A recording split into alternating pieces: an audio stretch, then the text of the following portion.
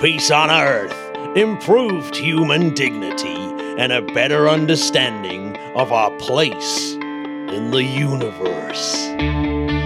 The Interplanetary Podcast, the exploration of space for the benefit of all humankind. Your hosts here in England, Matthew Russell and Chris Kyle.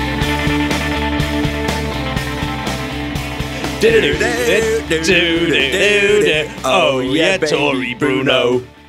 I'm getting the hang of that bit, I'm starting to, I'm still bumbling the name a little bit. But I think my do-do-dos are really getting better. I think your do-do-dos are on point. It's quite hard though, isn't it? Because I'm hearing you a fraction late and you're hearing me a fraction late. So the timing's very difficult. It is. But somehow I think in the wonder of the edit that you do, it's going to be all okay. It will be all okay. That was the quote was a brilliant tweet by Tory Bruno, possibly my favourite of all the rocket men, the rocket builders out there. Yeah. He just seems to be so nice and so cool, Tory Bruno. I'm going to say that he's cool as. Yeah. Someone asked him, "What is the purpose of being successful in space?" And that was his answer, which, although it seems slightly over the top, I like. No, I think it's succinct and beautiful as a tweet should be if it's done well. But yeah, just there's no more to say in that. That's literally why we do it. I mean, when I first looked at it, I thought that Javelin rocket technologies were actually being sarcastic, but they actually genuinely want to know. Yeah, that was a bit weird, wasn't it? But this episode's odd because we're recording on the 18th of September. Yep. And also it's going out on the 18th of September because we're rushing. Yes, we're not Russian. Yeah, we're rushing. We're not Russian. No, we're not pesky Ruskies. No. Can we still say that? Is that no? We didn't establish whether we could or not last week. And I haven't done the most basic research to find out either. So 18th of September, 1980. Yes, Arnaldo Tomeo Mendes. Fantastic. Went to space in a Soyuz 38. What country do you think he was from? I think he may be from Cuba. Cuba. Indeed, the first Cuban in space. I wonder if he had a cigar. I was thinking that exact same thing. He smoked the first Cuban in space as well. No, he couldn't do that, could he? The first person with a Havana in his mouth, in his gob. We're not stereotyping here at all. No. Just say that he was salsering into the rocket, and he drove in some really posh 1950s car. Oh yeah, they're beautiful. Them. Also on the 18th of September is another first. Mm-hmm. So an Iranian who flew to space. Do you know who that is? Also on a Soyuz. Anousheh Ansari, of course, is related to the family and the Ansari X Prize. So yes. Yeah, I really like Anousheh Ansari. It's good to follow on Twitter. Yes. 18th of September also is the very first photograph of Earth and the Moon together by Voyager 1. It's a wonderful a way of solidifying our feeling of insignificance, seeing something like that, isn't it? That's the beauty of it. It's kind of like the pale blue dot sort of thing, but it's so remote. Wow. That's us. Yeah, that is us. Well, it goes back to the Tory Bruno quote, doesn't it? Yeah. It helps us better understand our place in the universe. Yes. Excellent. And sort of puts us into perspective, doesn't it? Absolutely. Yeah. But the one that I really wanted to do was a Space Legend of the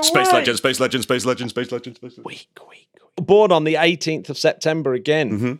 Or if you were to use the old style Russian calendar, he's actually born on the 5th of September, like Freddie Mercury. That's confusing. But no, he's born on the 18th of September. Mm-hmm. Victor Ambartsumian. Ooh.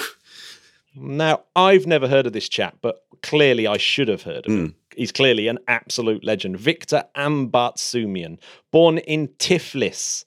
Now, Tiflis is the Georgian capital, and do you know what the capital of Georgia is nowadays called?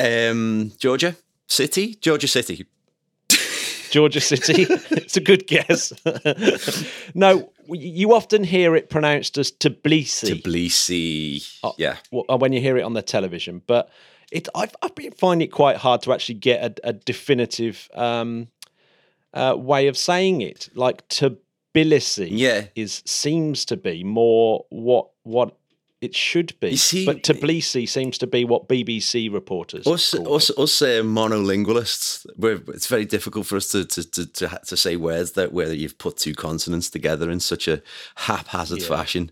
So yeah, I think in the old Georgian it used to have an apostrophe in there as well. Oh God, it's getting confusing. Yeah, it's interesting that how Tbilisi got its name. But it's the capital of Georgia, and this is where Victor was born. But actually, he became a hero of Armenia rather than Georgia. But I'll explain why. But he yes, very clever kid, obsessed with maths, and studied at Leningrad University, I believe. But of course, this was at the time. If you look at he was born in 1908. So by the time he was in his 20s, this is during the Stalin purges. Oh, a terrible time for a lot of people.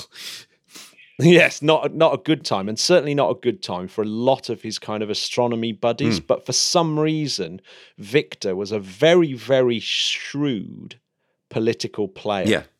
And this is something that allowed him to become really successful as an astronomer, possibly the most powerful scientist of his time, and a member of the Supreme Soviet. So he was not only a great scientist, but also a very shrewd politician.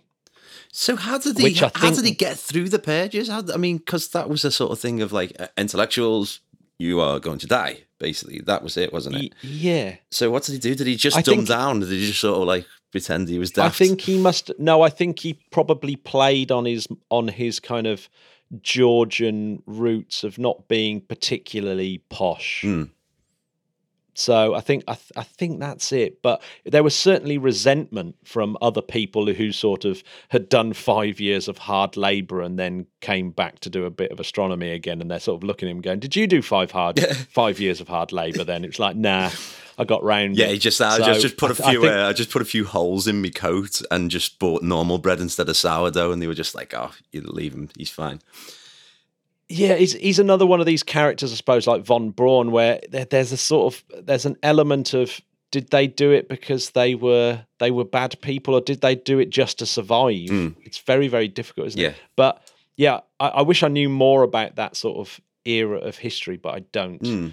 But what he's really famous for, other than being very important politically, is things like in 1947.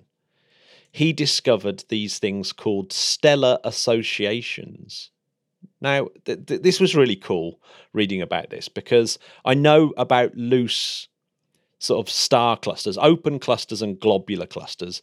When you first do things like astrophotography, they're the things that you first turn your telescope to. Yeah. So you get open clusters, these Messier objects, and they're beautiful collections of stars. And then you get globular clusters, which are these amazing kind of mini galaxies that look incredible. But the stellar associations are sort of even looser versions of open clusters, and they contain about 10 to 100 stars.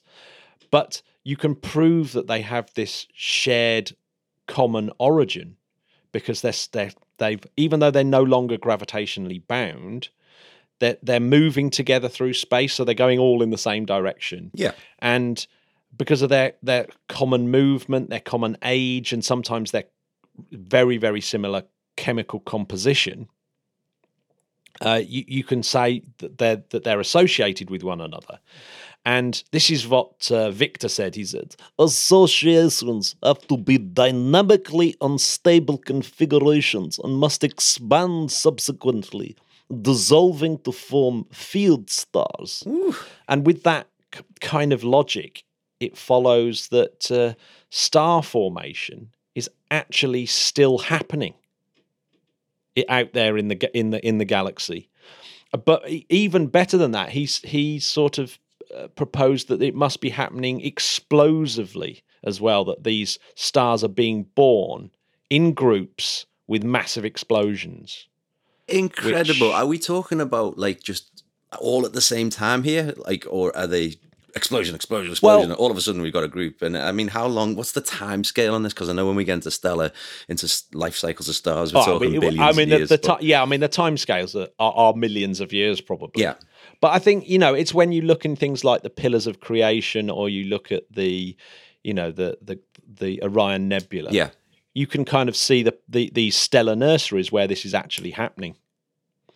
But there's a guy called Chandrasekhar, who, of course, the Chandra Space Telescope is named after. Yeah. And he was a big fan of Ambartsumians, and basically he said it is far-reaching implications for subsequent theories relating to star formation. That was good. I thought that was a bit like Peter Postlethwaite in The Usual Suspects. What do you think? Yes, yeah, absolutely. That's spot on. Oh, Pete. I love Pete Postlethwaite. Pete Postlethwaite, Yeah. R.I.P. R.I.P. indeed. So essentially, Chandrasekhar has pointed out that the discovery of stellar associations was a very, very important moment in astronomy. But not just that. Not only did he do stellar associations and worked out that these groups of stars were being born explosively, but he also then in 1957, over the next 10 years, he found that clusters of galaxies were also in these unstable movements with one another. And so he then said, enormous explosions take place in galactic nuclei, and as a result, a huge amount of mass is expelled. In addition, if this is so, these galactic nuclei must contain bodies of huge mass and unknown nature. Wow. Now, so he is hinting right there about active galactic nuclei, quasars, black holes, that kind of stuff. So he's saying that there's these huge bodies at the center of galaxies that are unknown in nature, which of course they were at the time. Yeah. This is only 1957. Yeah. And I'll talk about that a little bit in a second. But not only did he do all that, but he was also, because of his sort of place in the Soviet system, was really, really influential when it came to putting things like telescopes on Soviet spacecraft. So he's really put so much groundwork in there for what we know now. The building blocks of what we know now about space and about galaxies, and he's basically an astrophysics giant, perhaps the most important of the Soviet astrophysics giants. But what's really interesting is that his entire life really is set in that Soviet era. So his life almost kind of is exactly his life's work is in that Soviet era of Russia, the USSR. Yeah. But one really interesting thing is that he acquired a Schmidt telescope, which is a type of telescope design. And it's a massive telescope, 52-inch mirror, which was apparently made by Carl Zeiss during Nazi-occupied Germany, in the 30s, but was acquired during the war by the Russians as spoils of war. And Victor managed to get this beautiful Carl Zeiss telescope to Armenia and set up a observatory in Armenia that basically put Armenia on the world-class astrophysics map. That it became, one of the places to really go and study astrophysics. What a stroke of luck. And he just built this amazing observatory. He died an Armenian hero, like as in Armenia he is a national hero. Apparently a quiet, charismatic man.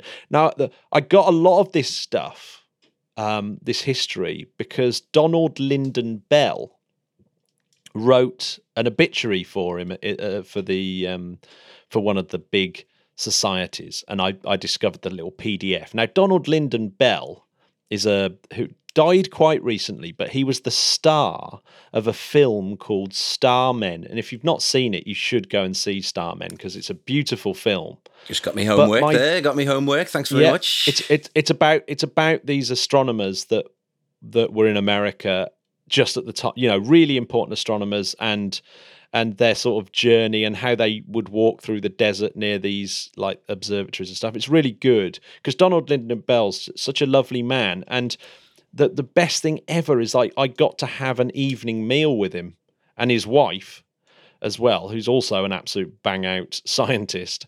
Had an evening meal with him because the film was premiered in Bristol. And my mate invited me to the premiere, and we all went for a meal with him. You got some incredible pals. Yeah, and but it was Lyndon Bell who sort of looked at active galactic nuclei and said, "I don't think the explosion bit is quite right." And so he was the one that started formulating ideas about black holes and accretion disks back in the 70s, based on the work of Victor. How cool! How cool is that? That's so cool. Yeah, absolutely. What a dude.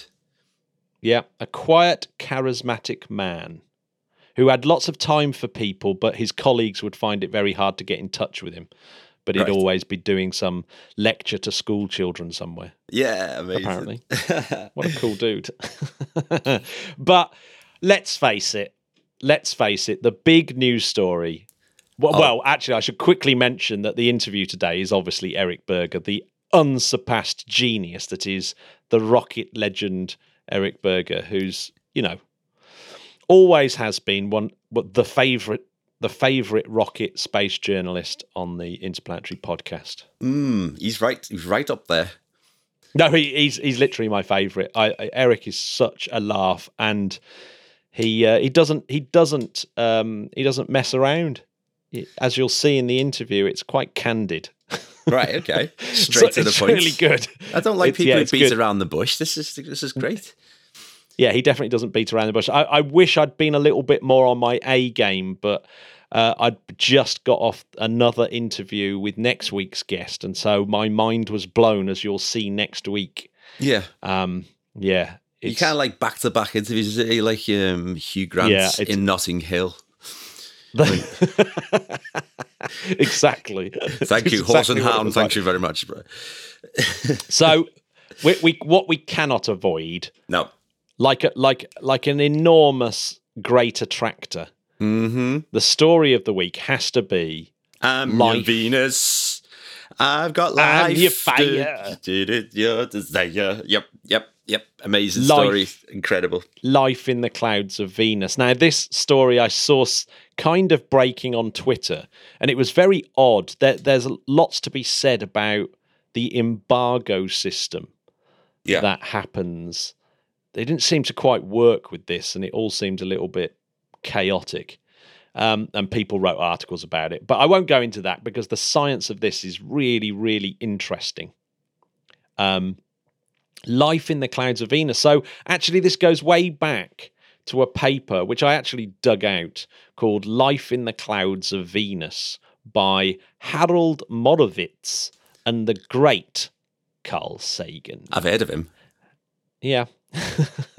And which is exactly 53 years ago. So that was published on the 16th of September. So it really was exactly 53 years ago that was published, right? So before anyone went to the moon, Carl Sagan was talking about life in the cloud of Venus. So the abstract starts like this. I mean, this is the exciting thing. It starts like this. While the surface conditions of Venus make the hypothesis of life there implausible, the clouds of Venus are a different story altogether. And ends... And so I did it again. I went through. I love it when you do that. Yeah, and ends with the phrase... It is by no means difficult to imagine an indigenous biology in the clouds of Venus. What follows is one such speculation. So, and then obviously they go on to talk about how, the clouds of Venus actually are suitable for life. Yeah. I mean, I don't think I could ever love Sagan anymore. And here we are. Yeah. Sagan was born in the same year as my dad, and Yuri Gagarin as well. Oh, Yuri Gagarin, my dad, and Carl Sagan. Amazing. And Gene Cernan. which I think is that's a cool year, isn't it? That's a good old year to be born, that one. It's a good old year to be born. So yes, via a couple of more papers. So there was a guy called Grinspoon in 1997 and Cockle in 1999. But a couple of years ago, there was a paper called Venus's Spectral Signatures and the Potential for Life in the Clouds by Sanjay S. Limay et al. And so this idea is still going on. So it's like an abstract that starts the lower cloud layer. What Sanjay S. Limay? I don't think I'm going to. I don't think I'm going to attempt. Don't attempt that one. No. The abstract that starts the lower clouds layer of Venus is an exceptional target for exploration due to the favorable conditions for microbial life. So it's still still considered a really not likely, but still an interesting place to go and look. So the question really should be, why haven't we been more excited about this before? Yeah, it's always been there. It's surfacing now or going into the public realm a lot more. And I think that's maybe because people don't take the time to read these things. But you would have thought that the press would have jumped on those and said, there's life in the clouds. But the story's always Mars, which is essentially a pretty hostile place with virtually no atmosphere and really irradiated, etc., etc. Yeah. But I know Venus is obviously an absolute hot hellhole. It's no Barbados. It's no Barbados. It's no Devon coastline. It's none of these things. It's no Lake District. No, certainly not. That's no holiday. That's no holiday. It's no Lake Garda. It's not northern Norway. No. It's none of these places. It's none of these places.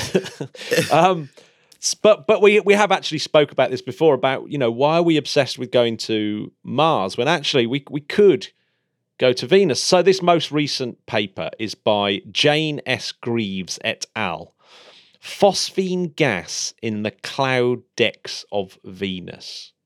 Now, I have to say, I got very excited when this started breaking because I made a few Facebook tweets. I didn't do anything on the Interplanetary Podcast Twitter because I thought, I've got to remain professional. But on my own personal account, I'd got super excited. You've gone bonkers on that one. I'd gone bonkers, got super excited. But, obviously, this is more direct evidence of phosphine gas and not direct evidence of life. Right. But saying that, there was a paper right at the beginning of the year in January 2020. Remember that time when life was simple and wasn't completely crazy, when we thought 2020 would be normal? Remember that? Yeah, I remember that. Yeah, I was like, it was 54 years ago, wasn't it? Right. January 2020, a paper came out by Clara Sousa Silva et al. Called Phosphine as a Biosignature Gas in Exoplanet Atmospheres.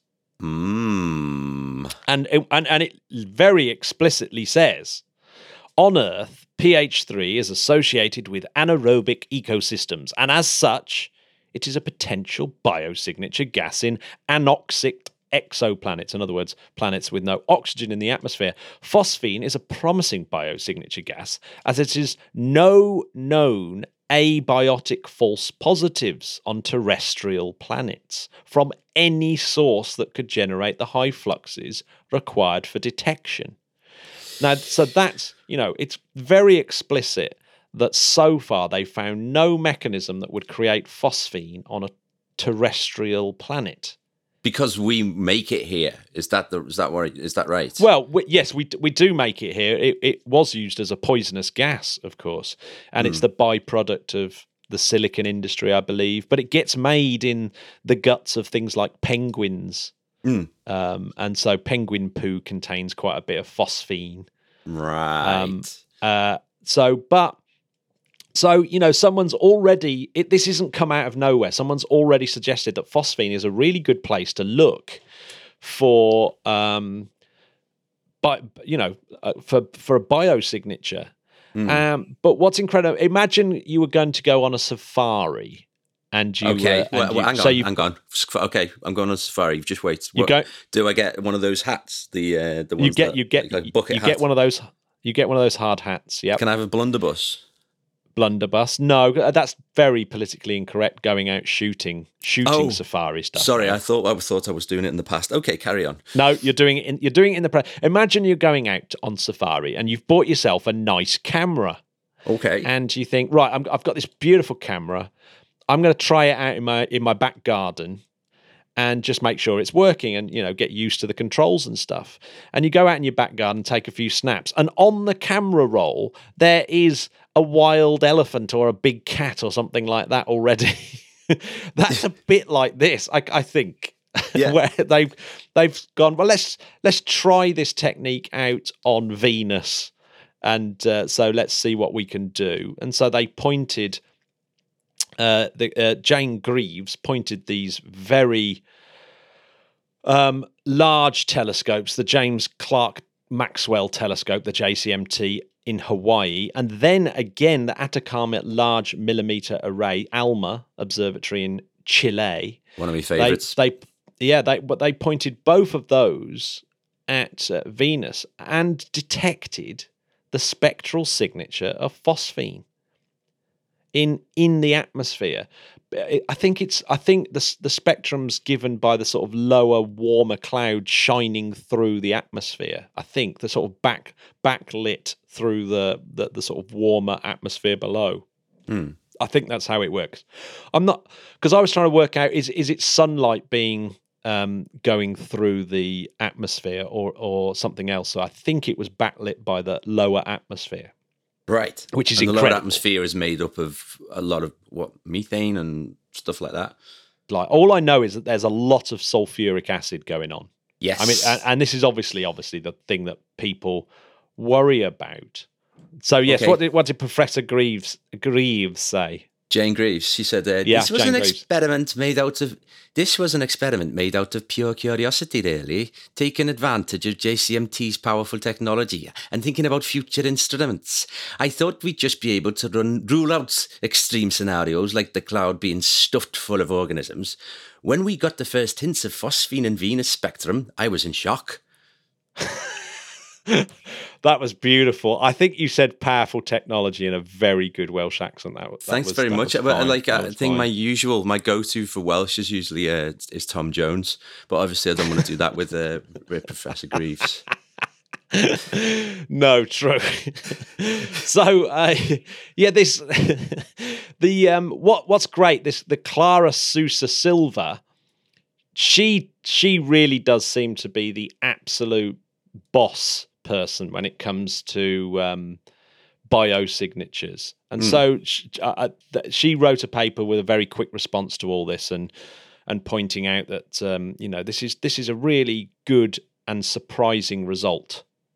Yeah, and the phrase that I thought was really really good is she talked about Venus being Earth-like in the past, just like Mars. It may have had oceans but then just had a climate change with runaway greenhouse effect, which maybe that's what we're doing to Earth right now. It's a bit scary, but as Venus became less hospitable, life would have had to have adapted, and they could now be in this narrow envelope of the atmosphere where they can still survive.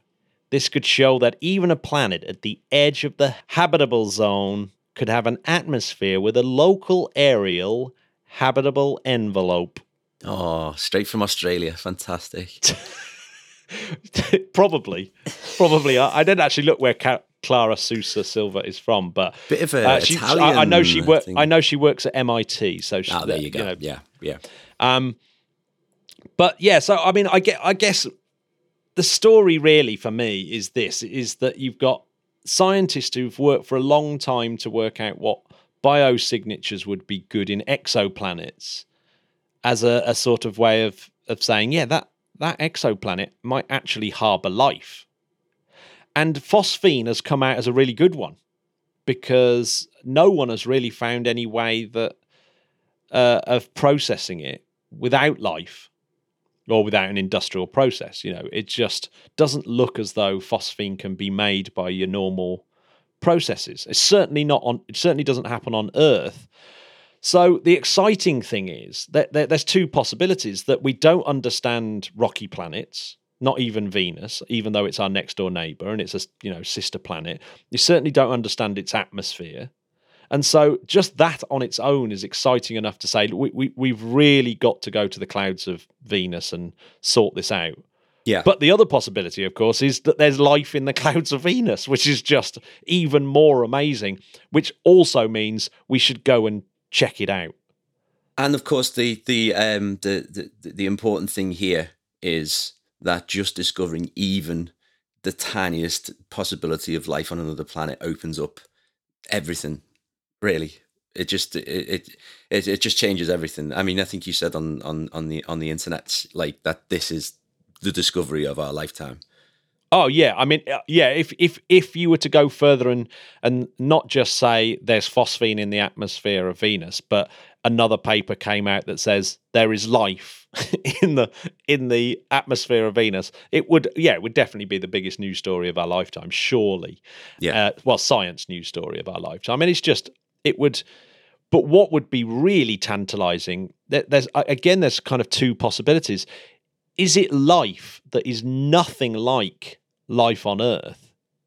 And that would make you think life could be really abundant out in the universe, because there's lots of ways life can occur. That life means that life is actually broader than we ever imagined. But even more amazing, if on Mars you found similar life to Earth, but on Venus, really different life. And then you've got the double whammy of saying, oh, this type of life is really abundant, it's everywhere, but also other types of life might be abundant everywhere. And it would just change. It would definitely change, going back to Tory Bruno's quote, our understanding of our place in the universe. It'd be just incredible.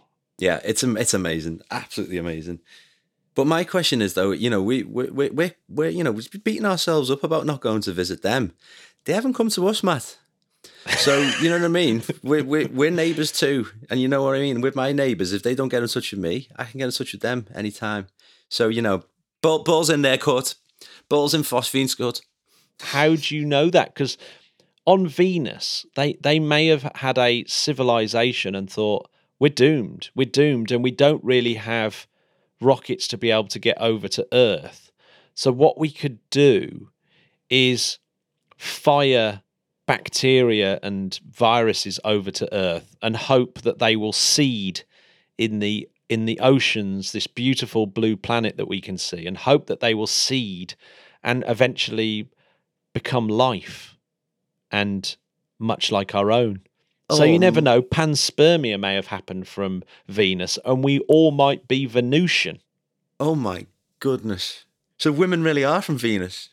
So women really are from Venus, as are viruses, bacteria, elephants, and daffodils.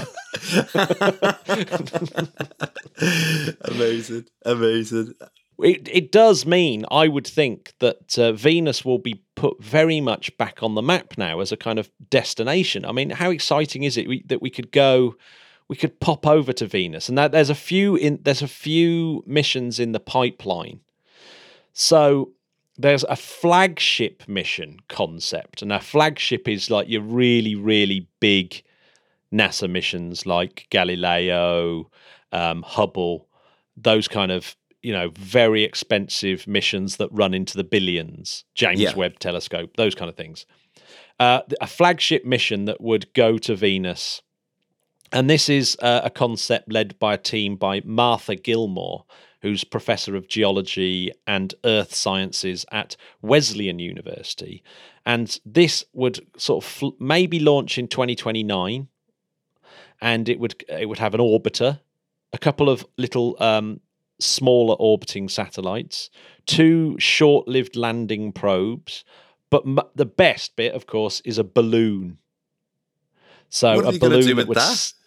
Well, it would. So the balloon would fly in this perfect bit in the atmosphere. There's a bit in the atmosphere of Venus that's very similar to being on the surface of Earth. So the atmospheric pressure is roughly the same. The temperature is roughly the same. It's only really the sulfuric acid that makes it a little bit not so nice. Don't go on your bare feet. Yeah. Yeah. But you could actually, sit inside a space capsule in a balloon in the atmosphere without a spacesuit on, as long as you're able to breathe, oxygen, you'd be fine. Wow. So a balloon is a really good idea. I mean, I don't know how technologically feasible it is to get a balloon out into the atmosphere, but it's certainly something that they're working on. And so, this it would cost about $2 billion. This thing, so that's a bargain. That is, I have to say, if it finds life, it clearly is an absolute bargain. But there's already a couple of missions in the lower down Discovery style program, which are cheaper NASA missions. When I say cheaper, obviously they're tens of millions of dollars, like to do. Aldi missions.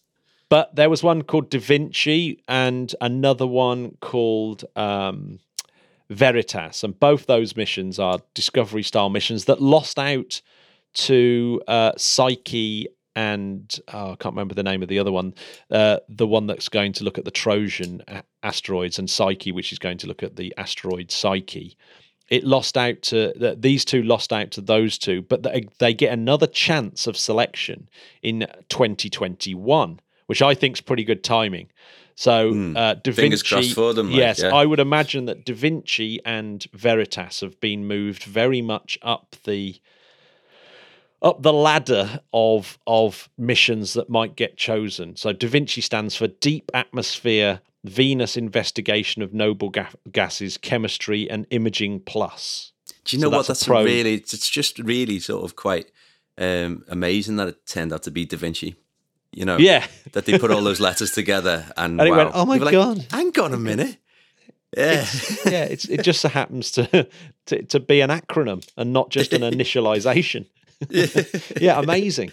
Yeah. So that would be the first probe since 1986. And that probe in 86 is the one that, it just went and like sort of just, it melted, didn't it? And that was but the Russians have been, in fact, Rogozin, I think this week was saying that Venus was the Russian planet.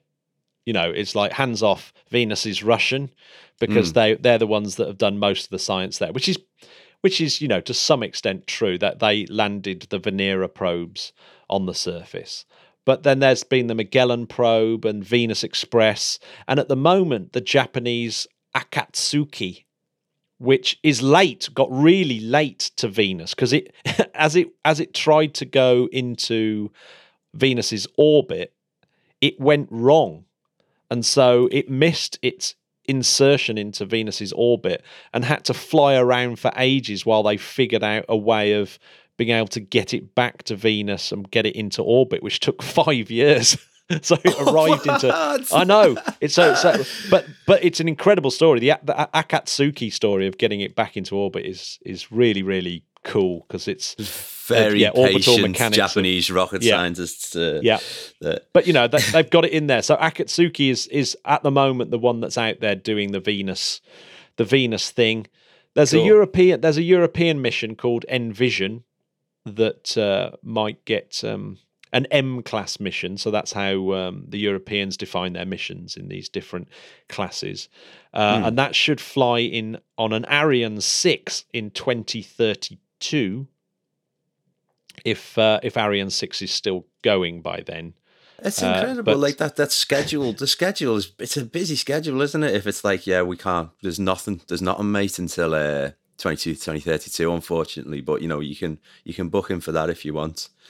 Like, I know it is weird. It is weird that there's when you look at the schedule of interplanetary probes and what's out there, you suddenly realize that you can get these massive gaps as well. We had this thing that if certain probes go to Mars a little bit late, then some of the orbiting spacecraft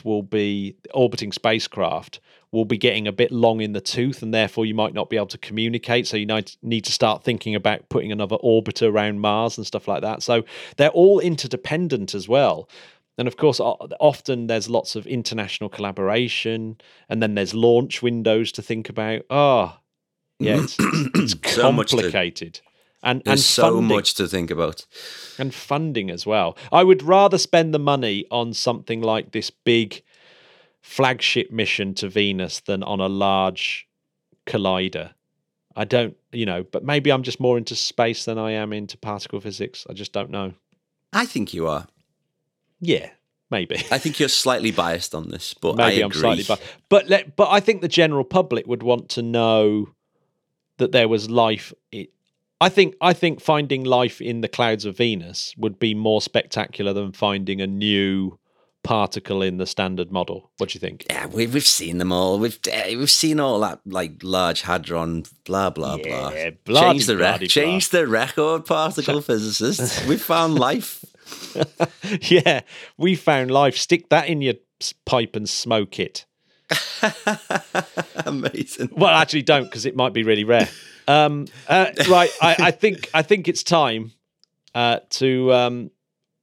Well, actually, I'm just going to quickly sum up. I think that's an amazing news story. The phosphine in Venus's atmosphere isn't a sign that there's life in the atmosphere of Venus, but it is a very, very interesting and special find nonetheless. Absolutely, totally agree. Right. Do you want to listen to my interview with the incomparable Eric Berger?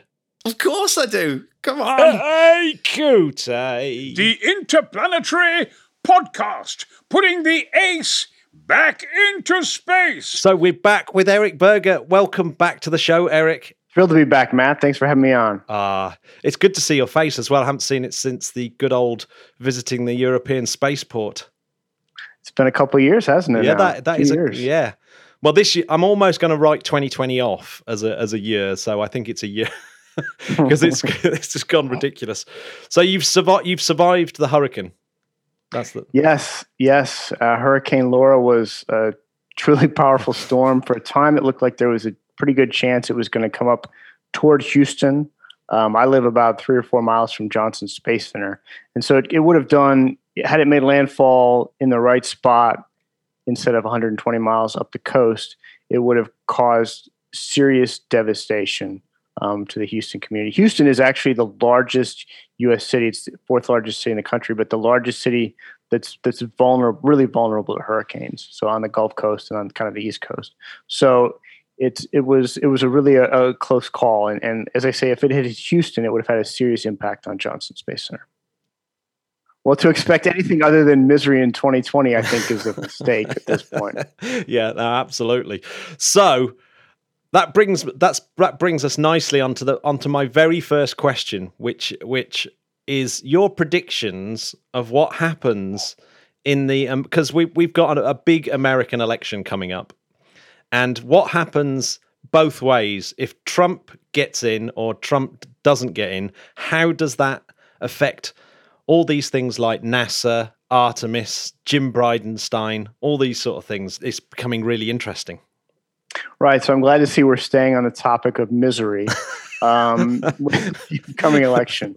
So first of all, let me just preface by saying that none of this is set in stone, but just from talking to a number of people, sort of this is my sense of what is likely to happen. So at this point, it appears unlikely that Trump will win re-election. I think the best sort of estimates are about a 1 in 4, 1 in 5 chance. So still, a reasonable chance, but not particularly high. What I have heard is that if he is reelected, Jim Bridenstine, who by most estimates, and certainly by mine, has done a really credible job as the NASA administrator. He's not been divisive like a lot of Trump's appointees to other agencies or positions. He's not been political at all. He's not tried to undermine or sabotage the agency or change its sort of essence. He really has come in and tried to fortify the agency give it a bold goal of landing on the moon by 2024, tried to take programs like the Space Launch System rocket and kind of kick it in the butt to get it moving, but also recognized the value of commercial space and really pushed to, instead of, he always says this, and it's exactly what he's doing. He doesn't want NASA to be the only customer. He wants NASA to be one of many customers. So he recognizes the potential of commercial space to offer more frequent, lower cost access to space to get more things and people into space. And so he's really, I think, done a nice job of balancing all of that in a very difficult environment. My understanding is that if Trump is reelected, most likely he would be gone, not by his choice, but because there is some political pressure to replace him. A guy named Jeff DeWitt, I don't know if you've heard of him or know of him. He was the chief financial officer for a couple of years for NASA under the Trump administration. He's a politician from Arizona. And then about a year ago now, maybe 8 or 9 months ago, it was back at the beginning of this year, he left NASA to go back to Arizona. And then a couple of months ago, he came back and now has a fairly senior role in the Trump campaign. What my sources tell me is that he and Bridenstine do not see eye to eye, and that he would probably help affect a replacement of Bridenstine. And it's hard for me to see the Trump administration finding someone better than Jim for the job. And my sense would be that they would find someone much worse, sort of seeking to politicize the agency. I mean, you hear a lot of rhetoric, not from Bridenstine generally, but from the president and from other people at the Republican National Convention about how, we saved NASA and, we're going to send humans to Mars, very soon, which, as you know, and your listeners, most of them know, is nonsense. There is no NASA plan or architecture to get humans to Mars anytime soon. They're going to struggle mightily to get humans to the moon by the late 2020s. I think they could get there, but they have some challenges ahead of them. So that's they probably would bring in someone who long on rhetoric and short on substance. And Bridenstine has had enough substance that he's actually gotten some things done. So that would be my concern about Trump being reelected with regard to space. If Biden is elected, my sense is that, the Artemis program really makes a lot of sense in terms of it gives NASA something to do in the near term. And by that, I mean over the next decade. It's achievable. It allows for a cross-section of industry to participate. There's an on-ramp for international partners, and it meets some geopolitical aims of just sort of establishing a presence on the moon before China gets there. So I don't see a big shift away from Artemis if Biden is elected. I could see some changes, like the 2024 date goes away because that's seen as a political date. And it probably is a political date, but it also is a date that does give the program some urgency. But they could back off and just say mid-2020s or late 2020s or not even put a date on it. They may come in and look at the sort of the high costs and the delays of the Space Launch System rocket and make some changes there, although I'm not sure there'd be the political will to do that. And under that scenario, almost certainly Bridenstine would be gone as well. They'd want to bring in their own administrator to sort of shake things up. But I don't think we'd see. There was some concern maybe a year ago that someone may come in and just turn NASA into an Earth science agency and really pivot away from doing anything in deep space with humans. At this point, I find that highly unlikely. That's my sense of how the election would shake things up. So it's neither scenario is particularly good news for Jim Bridenstine fans, then, is it really? Again, sort of caveating this with nothing is set in stone. I would not see him being the administrator of NASA a year from now, and yeah, that is bad news because I think he's been a great administrator for NASA. I look and see what he's done, given sort of the hand that he got dealt and the environment that we're in, and think that here's someone who has come in, has made sure that people at the agency know that he values them. He values men and women and scientists and all kinds of things, and basically trying to be inclusive, and has also pushed the agency forward. I mean, we are now at a point where they have awarded initial contracts for lunar landers, and they have a plan to sort of get back to the moon in the mid 2020s. I mean, this is all feasible stuff. The previous administration, the Obama administration, did some very nice things with commercial space, but they had this pie in the eye concept of the journey to Mars, and they were going to get there in 2033 was maybe a date that was thrown around. It was all nonsense. There was not really any substance there. And so this plan actually has some substance, and it's unfortunate that he is probably not going to be there to see it through. Yeah, I mean, I know this is quite hard to almost countenance, but did the Trump administration's, putting this 24 Artemis date on things, did that actually help things? Because I kind of get the sense that it allowed Jim Bridenstine to kind of push things forward a little bit. It's a double-edged sword. So I think people, if you're a strong Democrat, you look at that and say it was a purely political date, because that would be a landing at the end of the second Trump administration, if there were one, right? And that's true. I do think it was a political date in that sense. That date is symbolic of, that would be like the capstone achievement of his administration. But at the same time, it also does serve notice that, hey, NASA has been stuck in for a decade or more now, building capabilities to get humans into deep space and do something, right? This was actually a clear-cut goal that said, no, we're really going to go, and we're going to do it in 5 years. And yeah, it's going to be really hard, but we ought to be working toward this date because it's doable. It's very hard, but NASA is supposed to be capable of doing hard things. So, let's get moving, And so he was pretty aggressive to trying to minimize delays on some of the programs and has been, pushing forward as hard as he can, I think.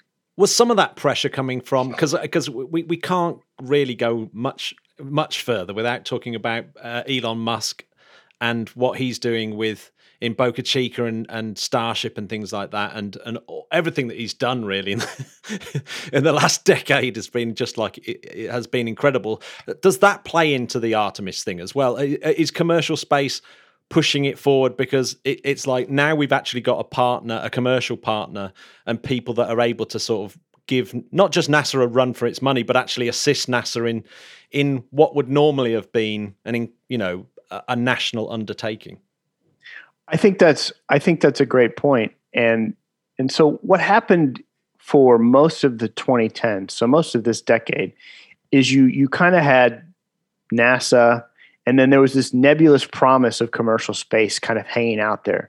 And Elon was talking about how, well, we're going to build this big Falcon Heavy rocket, and we're going to beat Boeing by putting astronauts into space, and then we're going to leapfrog that and go to Mars.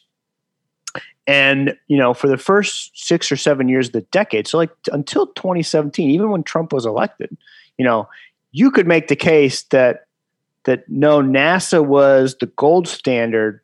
They're the only ones with their traditional contracts, the Lockheed Martins, the Boeings, the Northrops, those are the companies that have always carried the water for NASA.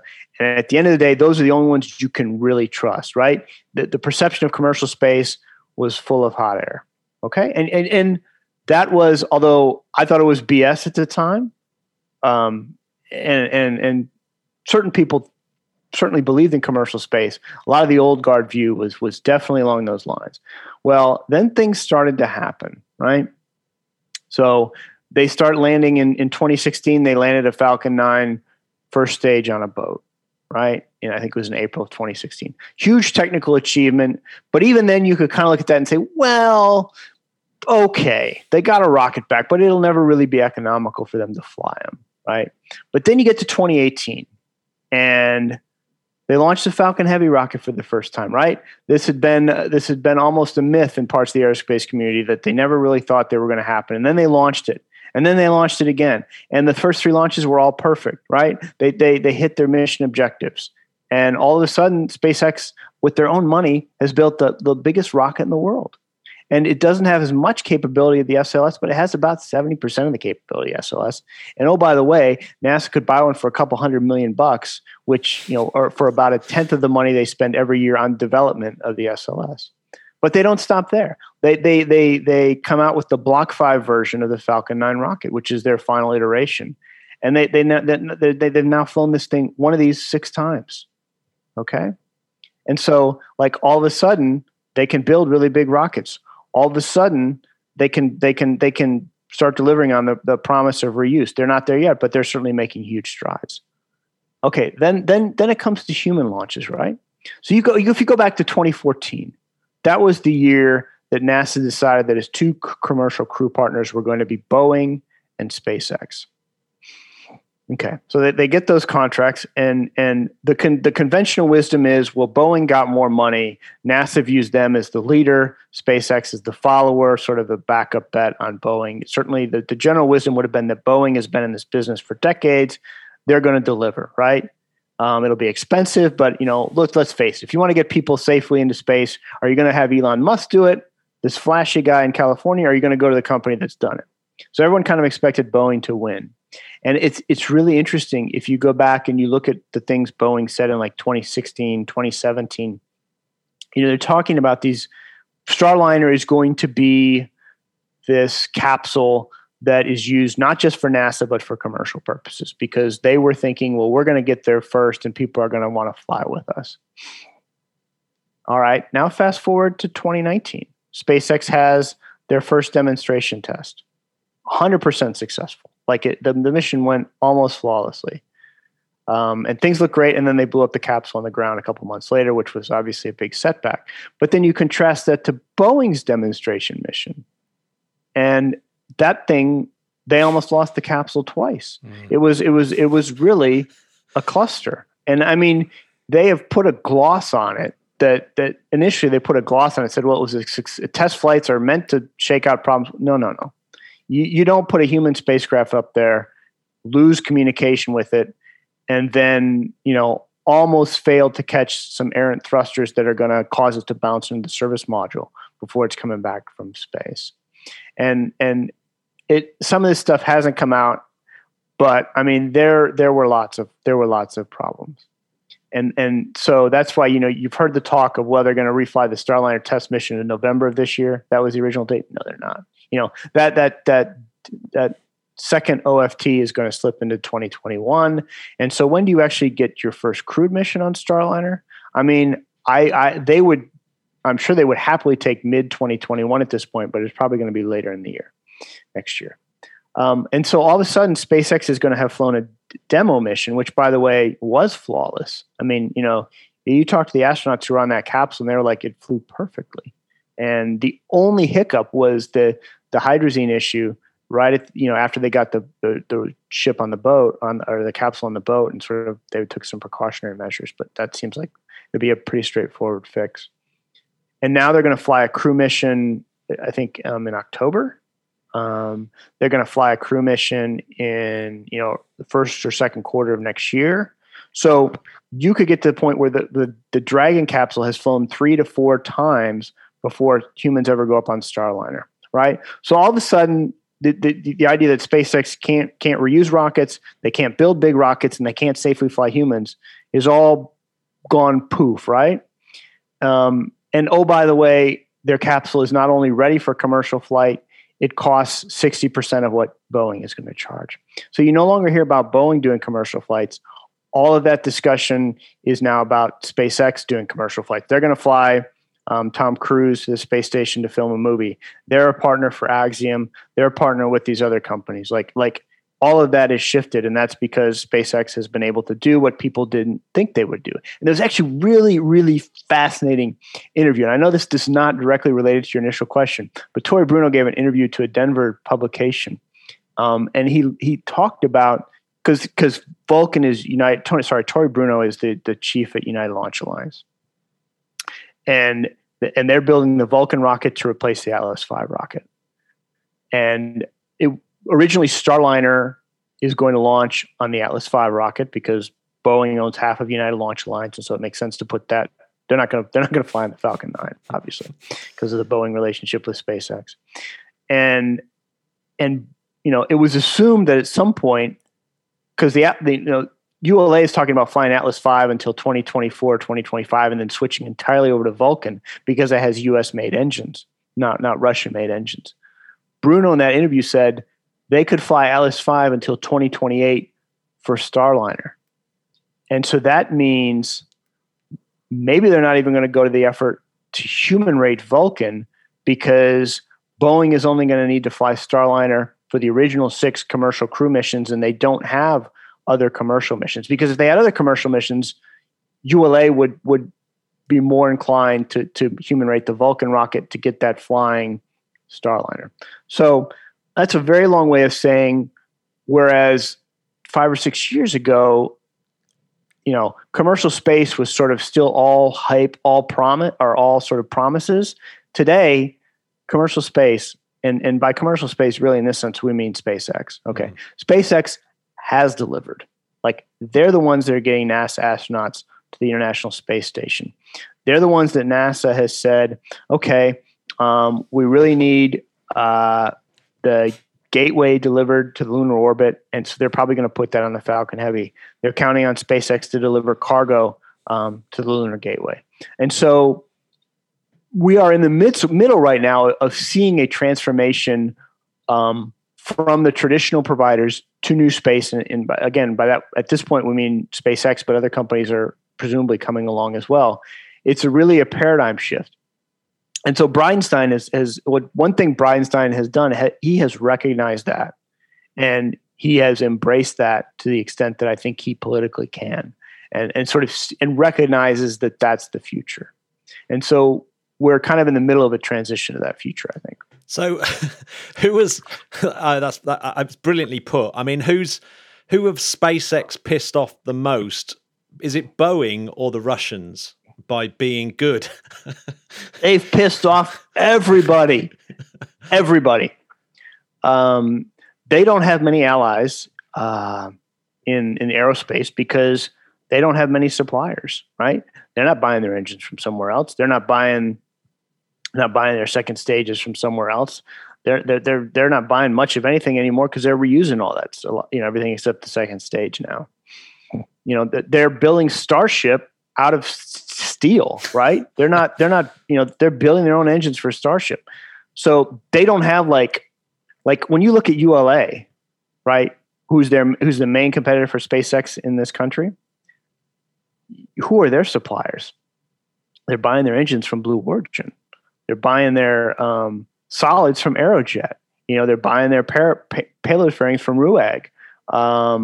And so everybody has a vested interest in the success of ULA, right? Nobody has a vested interest in the success of SpaceX but SpaceX and NASA, frankly, and actually the Department of Defense. So it has allies. It has some allies at NASA, although it has some detractors there. It has allies at the Air Force because the Air Force has seen what they're doing. But across the rest of the aerospace spectrum, they share some common goals with Blue Origin, right? But they're not like allies. And then, of course, as you say, like they pissed off Russia because they're in the process of destroying their launch industry. I know for a fact that China, is spying and trying to get the technology that SpaceX has. Actually, that goes way back to the beginning in the Falcon 1 days with China. They've angered the entire small launch industry with their rideshare program because despite what you hear from those companies, their ability to launch multiple satellites on the low-cost Falcon 9 really, really puts a lot of pressure on everyone from Rocket Lab to the bigger companies like Relativity and Firefly that they're building somewhat bigger rockets.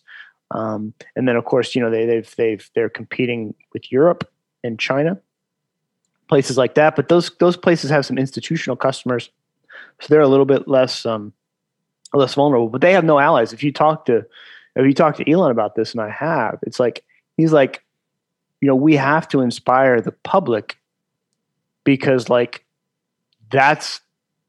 those are our allies, right? We don't have other companies sort of lobbying for us because they share our interests or when we benefit, they benefit. It's like we have to have the public on our side. And so that's why you see them doing, stuff like, launching a Tesla to Mars and building their factory kind of out in the open. I mean, they could block some of that stuff from public view, but it's good for them to sort of get the excitement out there.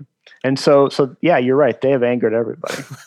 Yeah, but you absolutely what they haven't angered is rocket fans. You know, like anyone that's a fan of rocketry and engineering and everything just loves SpaceX. I mean, let's face it, that in terms of the public opinion of SpaceX, it's extremely high. You know, you could walk around the street and everyone would have heard of Elon Musk and probably remembers the Falcon Heavy launch and his Tesla going off to Mars. But there's no way that they'd know the name ULA or any of those things if you're just sort of asking the public. So he's absolutely winning that battle. I mean, I'm always trying to think of the things that could go wrong for SpaceX.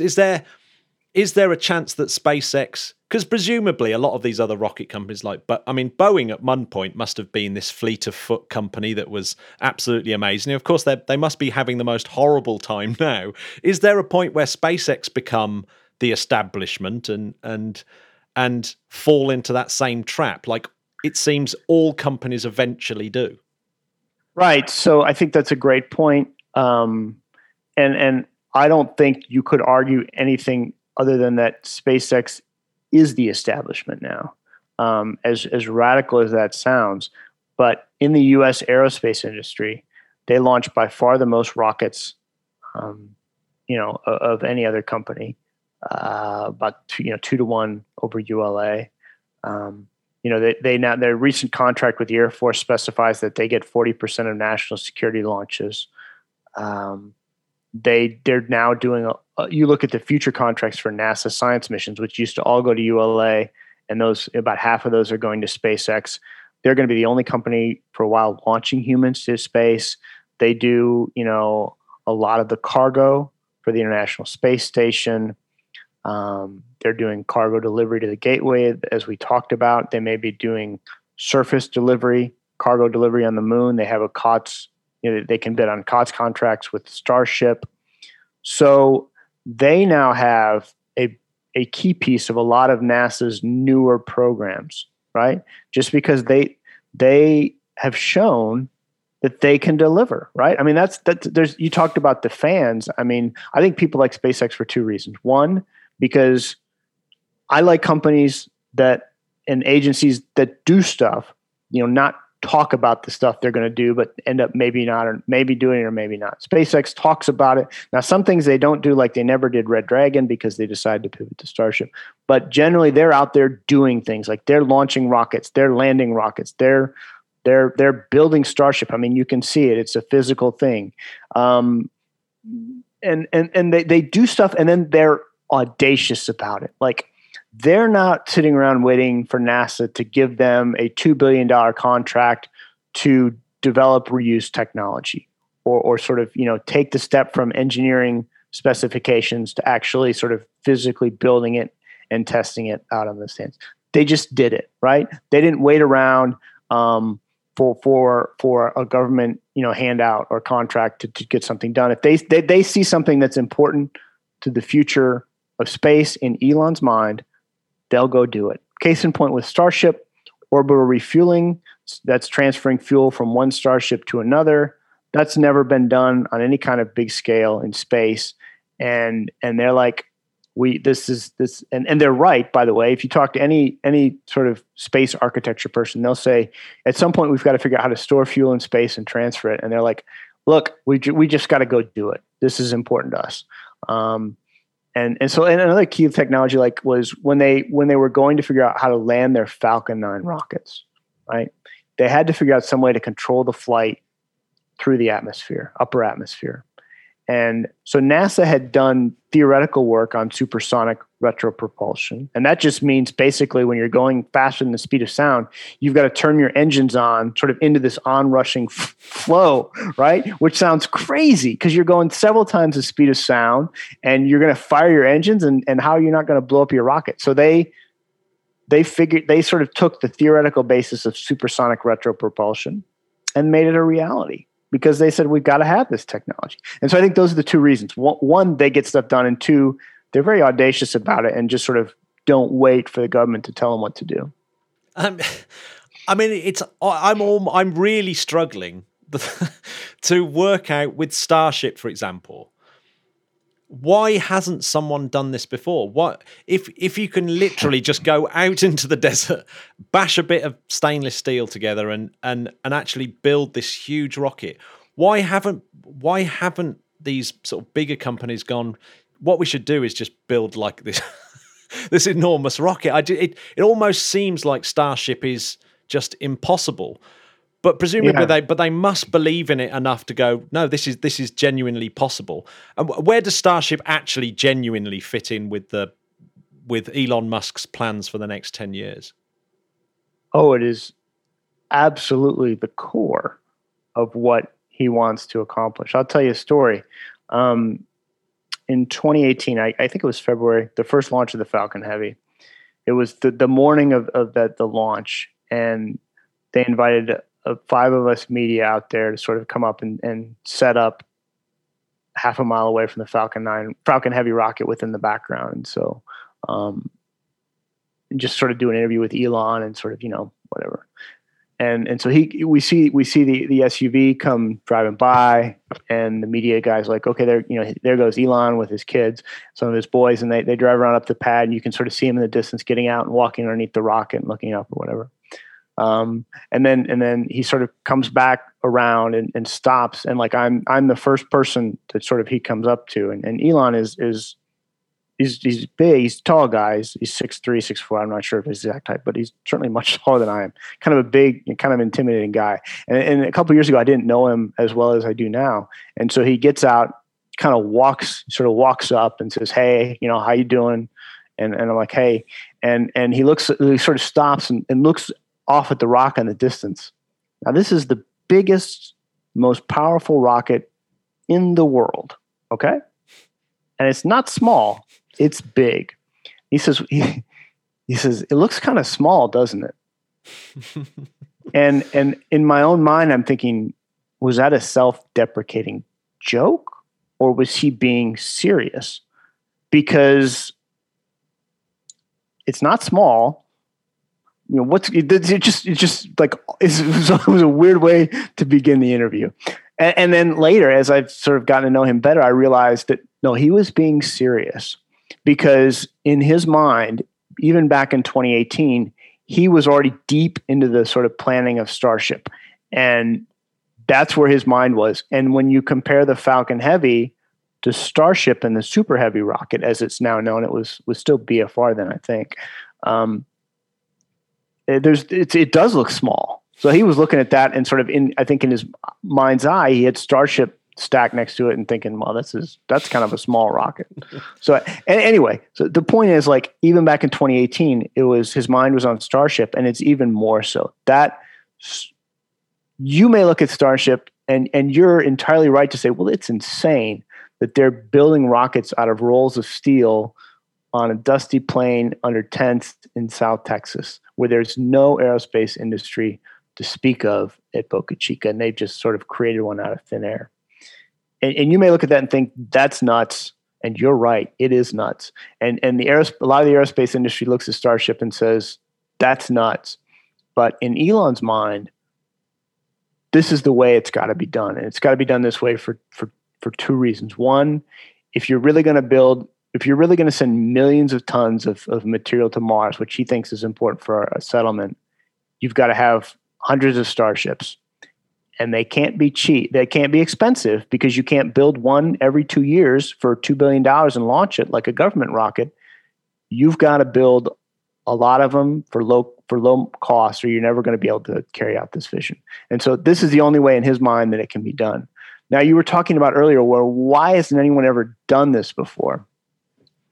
And the reason for that is, when you look at what we launched in this country in the 60s, 70s, 80s, and 90s.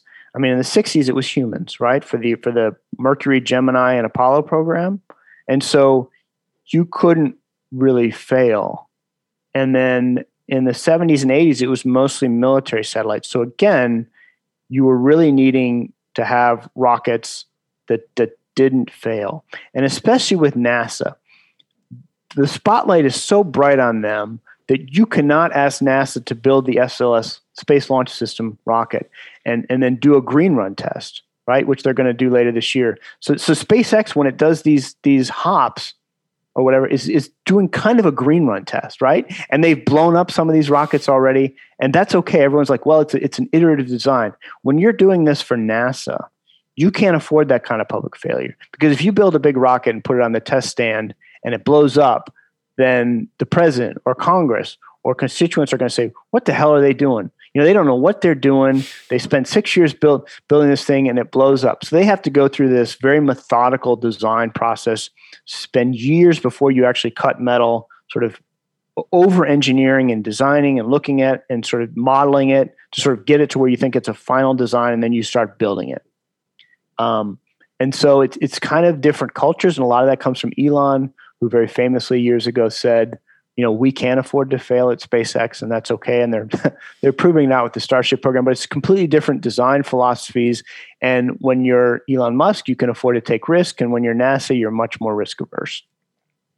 Well, I mean, if Starship actually starts flying, and it has flown. It has flown. Yeah. I mean, if it becomes this. If it becomes something that's absolutely as solid as, say, Falcon 9, this is a working rocket, never goes wrong, bish, bang, that we've got this unbelievable heavy launch vehicle that rivals anything that the world has ever seen ever. Where the hell does that put everyone else? Because presumably this thing's cheap. It can just launch insane amounts of stuff into space. It's completely reusable. Like everything else just sort of becomes obsolete overnight, doesn't it? Game over. I mean, it really is. It is game over. If it's successful, it would completely change the game. I would argue that the Falcon 9 rocket and Falcon Heavy have already utterly transformed aerospace, because you're talking about a rocket that if you really needed to, you could launch it for $30 million and make profit. And the Falcon 9 is actually a super capable rocket for everything but moon missions or things like that. So, but if you had a Starship that worked as well as a Falcon 9, which by the way is now the most reliable rocket in the world, if you want to ensure your payload launching, it costs less to do on a Falcon 9 than any other rocket, including the Atlas V. It would utterly destroy the competition. Now, the military would still want independent access to space, so it's hard for me to see them going away from ULA, at least until Blue Origin comes along, which is probably still several years away before they can get a reliable rocket. But no, it changes the game entirely. NASA would move its exploration efforts onto Starship because it would have two modes. It would have cargo and humans. And so, he's got to finish Starship. He's got to build the super heavy rocket. But frankly, this is a guy who has built the Falcon 1, the Falcon 9, the Falcon Heavy, Cargo Dragon, Crew Dragon. And so they're pretty good. This is ambitious, but they're making progress, and they're going as fast as they can. I mean, it's pretty remarkable. Is there a point where SLS becomes just so embarrassing in terms of a project next to it? If Starship and Super Heavy get built, I know I am always conscious that I'm starting to sound like a fanboy around SpaceX when people sort of badmouth things like SLS, because I know that SLS is important for no, it's not. It's not. Which is so. Yeah, I mean, so. Yeah, well, explain that statement, because I've certainly come round to that opinion, but I feel as though it's almost like a swear thing to say, that you say it and you feel as though I'm badly informed. I'm just too much of a Musk fanboy. So I've certainly been accused of being a fanboy, and I'm what SpaceX done has been hugely impressive. So it's hard to talk about their achievements without sort of sounding like a fanboy. The problem with the SLS is that even if it was a proven rocket that was ready to launch tomorrow, there's two fundamental problems. One, the cost is prohibitive. It's going to cost $2 billion to fly that rocket. And by the way, if you want to improve it from the 70 or 80 ton initial block to the Block 1B with the upper stage, you've got to spend $500 million on a mobile launch platform and probably $10 billion to Boeing to develop this exploration upper stage. So you've got to invest $10 billion more in the rocket that you've already spent a decade and $20 billion on to get to where it's almost going to make a test flight. And so you've got to assume that it works, which is no guarantee. And then you've got to be willing to continue to invest money to get the really powerful rocket, which is sort of in the 105-ton class. So and then even if you get there, it still costs, you can't reuse it, and it costs $2 billion to fly every time. So what are you doing, right?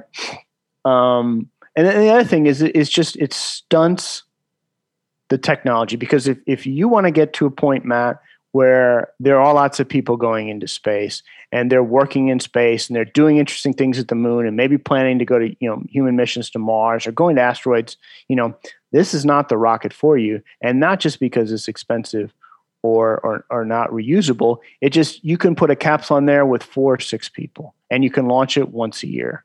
Well, that's not sustainable. That sort of creates the continuing sort of just this ultra professional class of astronauts where a handful of people go into deep space. You need something that's cheap and can fly often, and you need things like, propellant depots where you store fuel, so that if you need tugs to be able to move around space. You need things that can go from low Earth orbit to lunar orbit, and then from lunar orbit down to the surface. And so you just need all this in-space infrastructure that's hard, that really hasn't been done, but we could certainly do. And because we're spending $2 to $3 billion a year on SLS, we're not spending money on in-space development. And because there's a political imperative to protect SLS, then the politicians say NASA can't spend money. So it's not only the cost of building the rocket, it's the lost opportunity cost of all of these technologies that would enable an affordable in-space architecture. And so that's the real frustration that people like me, who would like to see us have a vibrant future in space, that's why I get sort of that's why I dislike the SLS, I guess is the way I would say it. Is the SLS like a sort of a scaredy cat's gambit almost? It's almost like it's so unambitious, because you're just saying, well, like you were saying earlier on, let's just trust all these contractors that we've trusted for years to build something that's solid and we know it will eventually work. It's not the scaredy cat. It's more like, this is how it's always been done before. I mean, when you go back and look at the Apollo rockets, Saturn V, those were extraordinarily expensive to design and develop as well. And so it was sort of just and the space shuttle as well. It was costly. It took a long time, and it did ultimately work pretty well.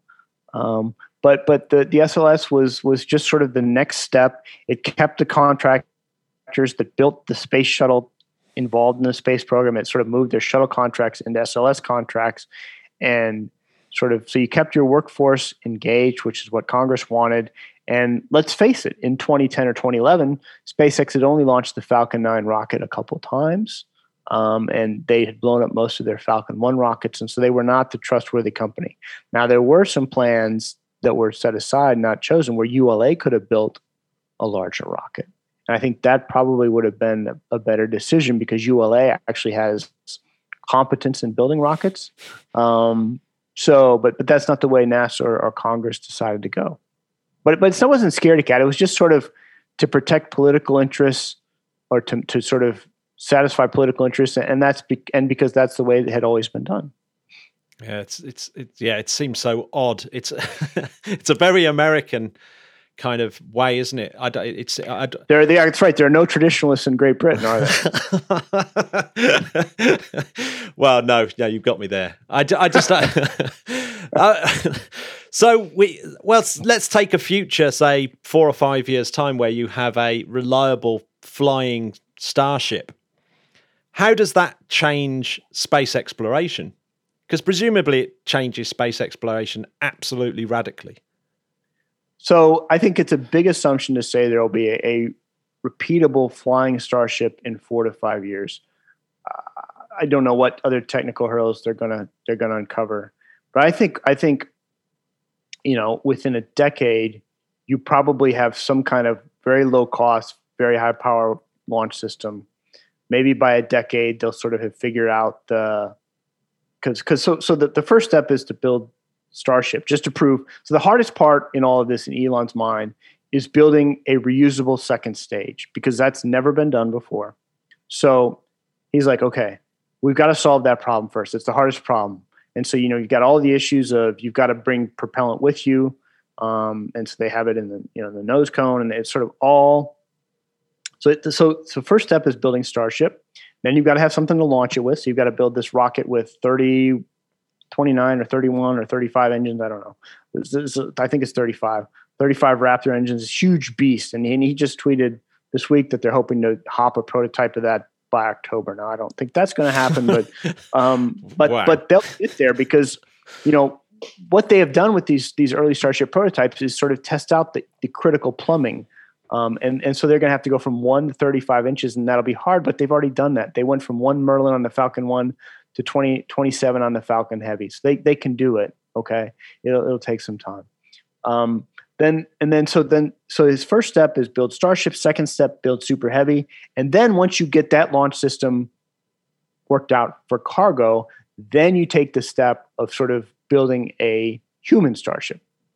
And that's much more complicated. That's a bigger challenge. And I think initially they're going to start with like consumables before some kind of regenerative life support system. But anyway, he's still on step 1, but they're coming along. But if you get there and you have like a cargo Starship in 5 years, that just further pressures all these other launch providers. But I don't think I think the Falcon 9 is going to fly for a long time, because they've sort of had that down.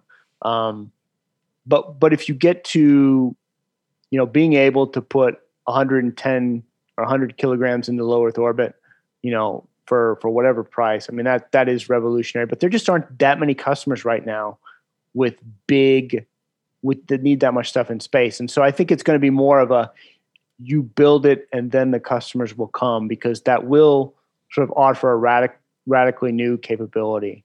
Like, for example, if you had this huge payload fairing and the lift capacity, you could radically redesign the way you build spacecraft to go to other worlds, or telescopes, or all these other things. But I think it's still very much they have to prove that they can do it before that happens. Yeah, that is interesting. It's so we can segue over to Europe and our small rockets. An interesting question would be, why hasn't Elon decided to build a small sat launcher? Presumably that's quite telling in the philosophy of whether they work or not.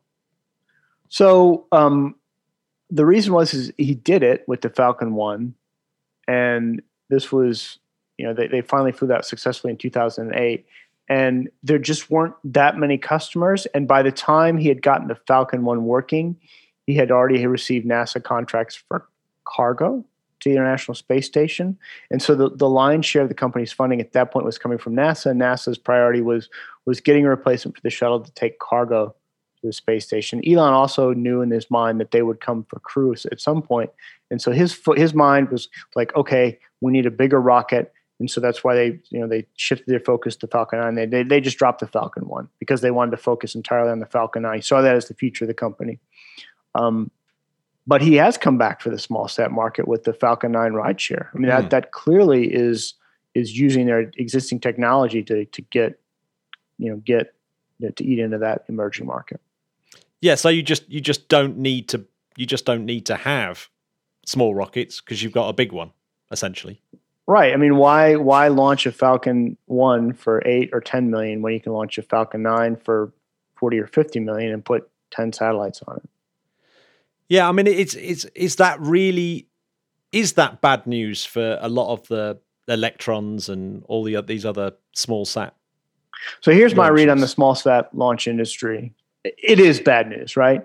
I think there's probably room for one small sat launch company. So I'm thinking like 300 to 400 kilograms payload capacity. So Rocket Lab, basically. Like, I think it's going to be very hard for another purely commercial company to come along and supplant them, just because they're so far ahead, and they had the failure, but they have a pretty good success rate, and it seems like they're going in a good direction.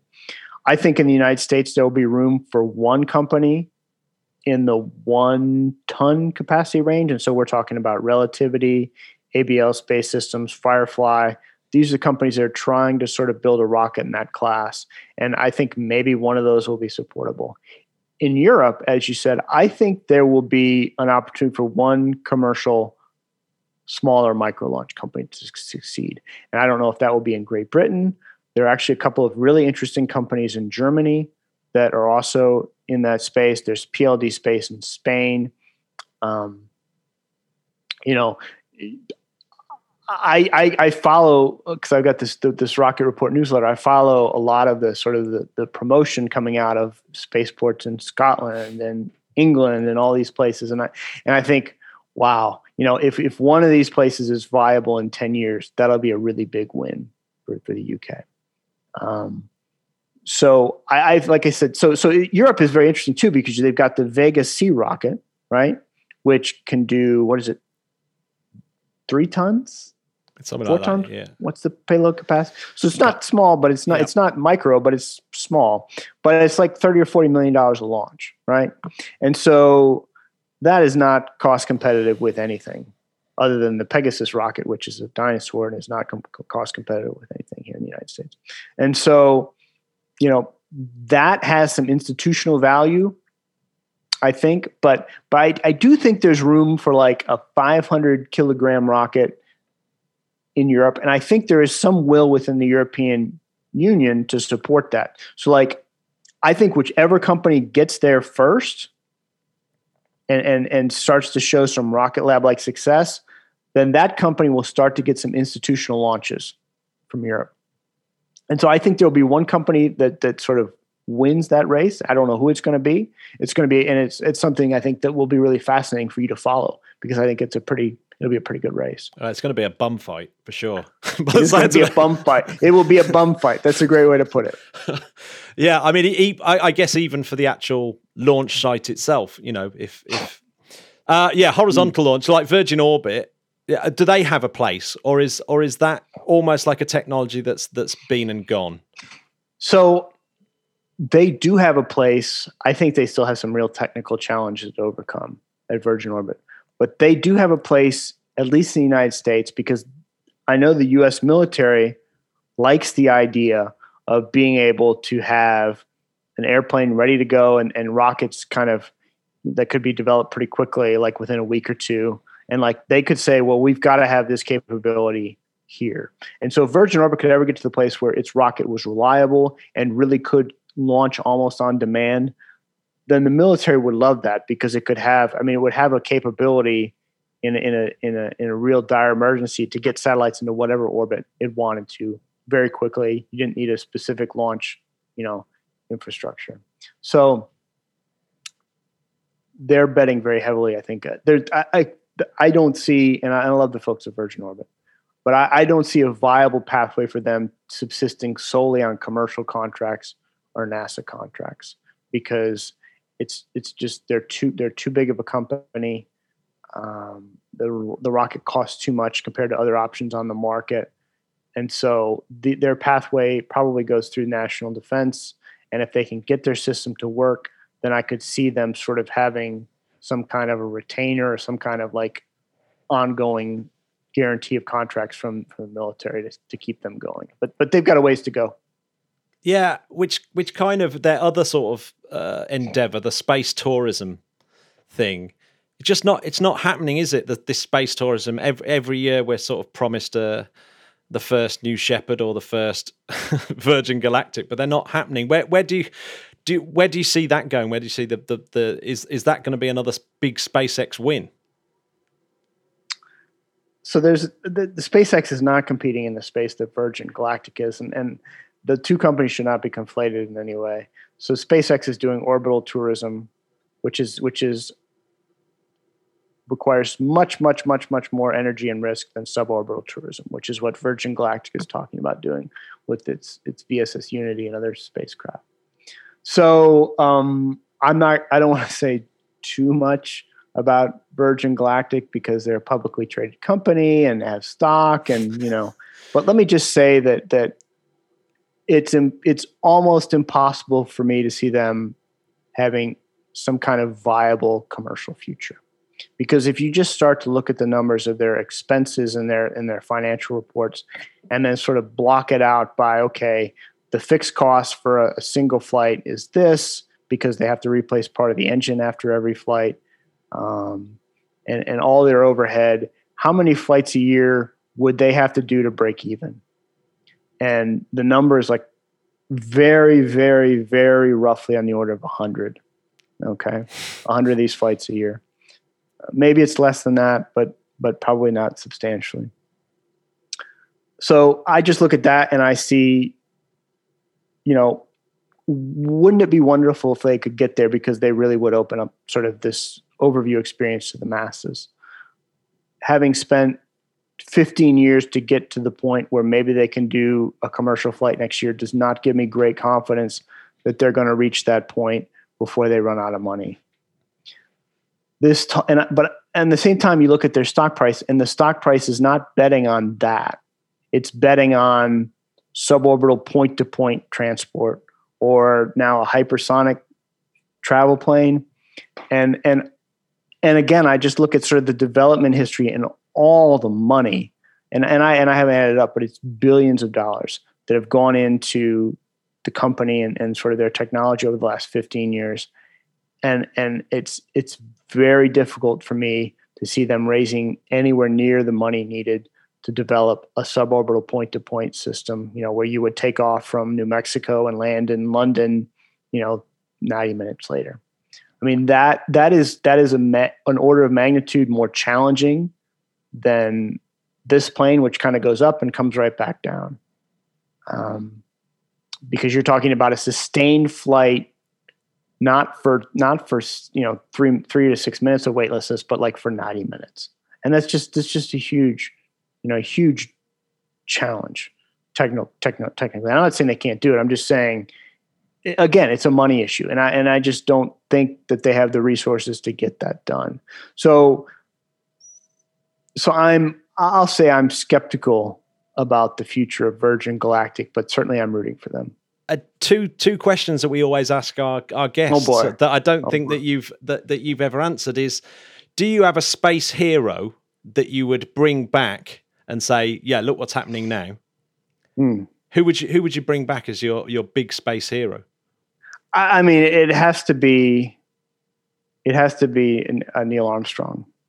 I only briefly ever spoke to him, and never really got to know him like I did a lot of the other Apollo heroes. And what was always remarkable to me about him is that, he was for a time one of the most famous people in the world, but sort of never made it about himself. It was always about NASA and humanity's achievement, and just sort of that grace and courage, because he had a lot of interesting experiences in his life where he was really put at risk. I mean, that is just an impressive human being I would have liked to have known, for sure. Did you see the movie First Man? Is it Yes, First Man? First Man. And a lot of people didn't like it, but I loved it. I thought it was great.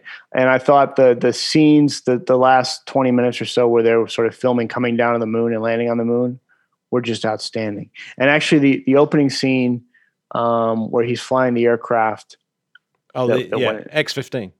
Thank you. Gee, that's embarrassing. But I'm knackered. If you use a British word, I'm knackered as well. The opening scene of where he's flying the X-15, I talked to Joe Walker, who's the last living pilot of that and he was a consultant on the movie, but I talked to him, I was like, what was it really like? He's like, well, that's the closest I've ever seen it to on the film, but it was more dynamic than that. So I thought the film was fantastic. The flight sequences, the Gemini sequence, I thought it was all tremendous. But I know a lot of people didn't like it. I really liked it as a movie, and I thought it was a really good take on doing something like Neil Armstrong. But then I saw did you see the documentary about Neil Armstrong? I did not. No, I'll be perfectly honest with you. I have been Apollo'd out for a while. Yeah. It just was so much overload around the anniversary that I just sort of said, well, I've had my fill. Yeah. The Armstrong movie was the last of my Apollo things that I did. Like I did get Apollo'd out. But yeah, it was very, very hard to the juxtaposition of those two things. The Armstrong sort of documentary felt like it was a very different person that was being portrayed. Was almost it more like hero worship or what? No, it wasn't. Not at all. It was this person had a little bit more of a the Armstrong in the documentary was a lot more humorous and serious, but humorous. Whereas the one in the film I thought was very sober. They were carrying this sadness with them at all times. It seemed that was the idea of the film that I got. But I actually loved both films. I thought they were really, really good. No, it's a great documentary if you ever get to once maybe in a few years. when the Apollo fatigue wears off. And then the last question that is have you got a song to add to our space playlist? Let me look it up. So there is a song, there's a playlist on Spotify called Synthwave Space or something that I sometimes listen to when I write to it. Let me find out. It's called Synthwave from Space. And there's a song on there. The only words on it are like audio from the space shuttle missions, a couple of space shuttle missions. And so like, it'll be sort of doing this weird spacey stuff. And I don't listen to a lot of electronic music, but like when I'm writing or something, sometimes I just like it sort of as a break and, so I can focus. And then like, so I was listening to it and then all of a sudden it's Dynatron, I think. All of a sudden, like I hear Charlie Bolden, like giving out these calls, like, and sort of talking about that experience. And it was so cool. And I actually asked him, I sent him the song. I said, Charlie, this is you, right? He's like, yeah. And anyway, that would be my space song because probably most of your people have never heard it. Space Operators. It is Space Operators. There we go. The chorus part's like just you'll hear a couple audios and it's just really cool. It's like you're kind of listening to the song and I kind of like it. And then like all of a sudden like there's this shuttle grounded or space to ground audio. And it's very cool. So give it a listen. It's called Space Operators. That's right up my Strasser. Well done. Thank you very much. So I've just thought of one of your stories that I saw recently is about the Europa Clipper not going on SLS because it gets rocked to bits. What's going to happen with that? What is happening with that? Or is it just too contentious to call? It's too contentious to call. The scientists would like to go on the Falcon Heavy because they know that rocket would be available. The minimum wait time if they go on SLS is probably 2 years. They're going to have to, so they'd build the spacecraft and then put it in storage for 2 years, waiting for the SLS. And then it would cost about $1.5 billion more to fly on SLS, which Congress wants it to do because they'd like to be able to promote SLS as a rocket for more than just these human missions. Which would be fiction, but they're pushing it. And so the benefit of the SLS is that instead of like a 5.5-year trip, I think it's like 3 years or something like that. It's 2 to 3 years faster to go on SLS because you have more thrust, and so you can get there more directly. The thing about Falcon Heavy was initially they thought they'd have to do a Venus flyby to boost it to Jupiter, but now they figured out a way they can do Earth and Mars flybys and still get there. And that's important because if you go all the way into Venus, you have a much different thermal profile that you have to protect the spacecraft from. But if you don't have to go to Venus, then that's mass and things you don't have to worry about. So it's kind of in limbo. But if you're going to design the Clipper for the Falcon Heavy, it's different versus the SLS. So that the engineers and sort of the people at JPL really need to know, like they need to know what the answer is. But this recent issue, which I've been doing so many other things I haven't dug into too much, but apparently there are some concerns that due to the shaking or vibrations during launch of the SLS rocket, that would damage the Clipper as built and designed. So I'm hoping to find out more information on that, but that's not good if your rocket shakes so much that it's going to damage spacecraft. That doesn't really suggest to me that it has much future outside of potentially launching cargo and maybe crew for Artemis if it Yeah. if other rocket companies fall off the face of the earth. Well, if I was an astronaut, I'd go, so it vibrates. Well, it was funny. The Space News story I read basically said, well, the Orion is much heavier, so the shaking wouldn't be as much of an issue. Maybe. Yeah, no, I wouldn't be that pleased. If it's not good enough for a satellite, surely a deep space spacecraft, it's surely not good enough for a human. Well, I'm gonna let you get off, and thanks very much for that, Eric. Thanks very much for doing it at the last minute. It was fun. Yeah, always love talking to you. Excellent. Well, I'll get you on more often. The Interplanetary Podcast is alive! There was Eric. There's not much to say about that other than what a total legend. Amazing. What a dude.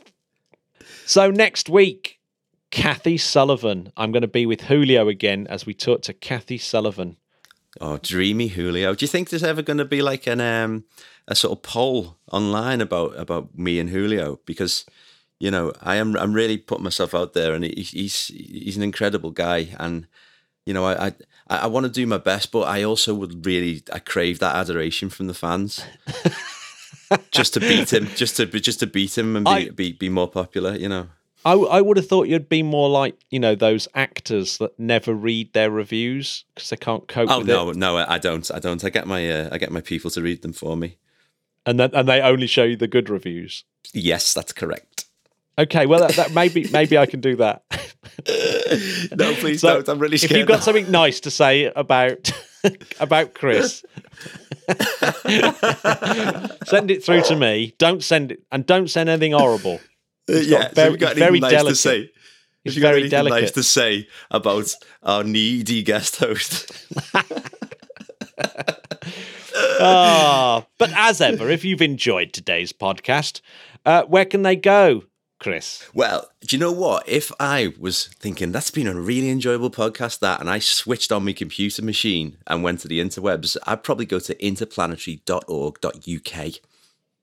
Oh, but beautiful! What an easy one to remember. Or www.patreon.com/interplanetary, where you can join the Spodcats and be part of the journey.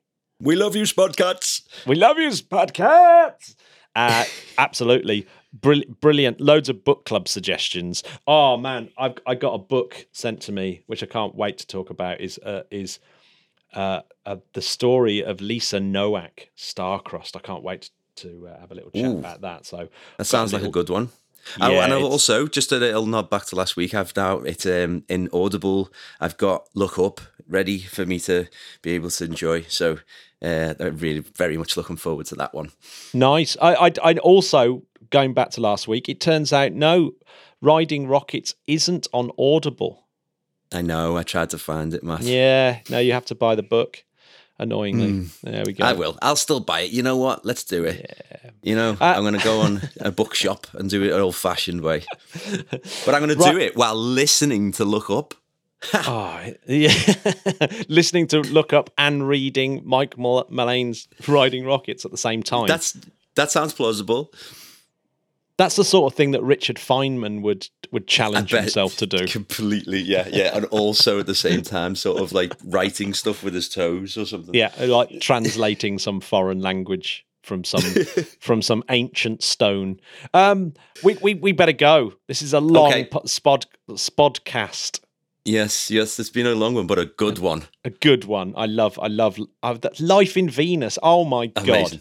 Amazing! Right. It's there. We put this now out there to say that we were the people who discovered it. Our podcast is going out before the news stories. Oh, hang on, no, they're out, aren't they? Okay, but anyway, for posterior, we've got this podcast. Absolutely, amon. So, what are you up to this weekend? I shall be recovering. I think it's the first week back of lectures, and it's been. It's been brutal. Hard work. It's been brutal. It has actually been quite brutal, despite it being all on Zoom again. I'm zoomed out. Zoomed out. Yeah, I know the feeling. Definitely. Yeah. I should be listening to a new artist I've discovered called Gabriel Kahane. Oh my God! Okay, so good. I'll make a note. Really good. I wish they'd done a space song. Gabriel, I know you're listening. Can you write a space song, please, so I can stick you on the space song playlist? Something a bit spacey for us, please, Gabriel. Thank you. Yeah. Less of your travel log stuff. We don't want to hear that. Come on. Write a travelogue of a journey to Mars. There you go. There's an idea for your next album. What about a journey to Venus, Matt?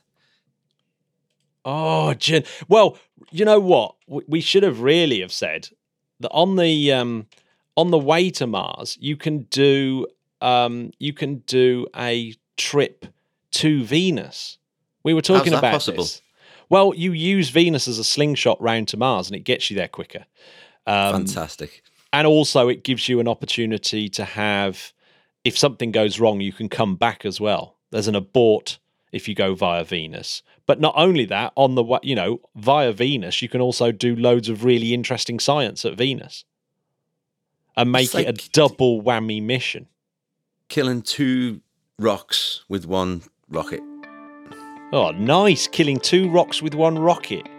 Yes, yeah, that's the old adage, isn't it? Chris, it's been a pleasure having you back on the podcast. I will see you in a couple of weeks. Wonderful to be back, and I can't wait for the next one. I'm looking forward to hearing Julio next week. Awesome. Bye-bye, Spudcast. Bye, Spudcast. Bye, Spudcast. Bye, bye, bye. Bye-bye.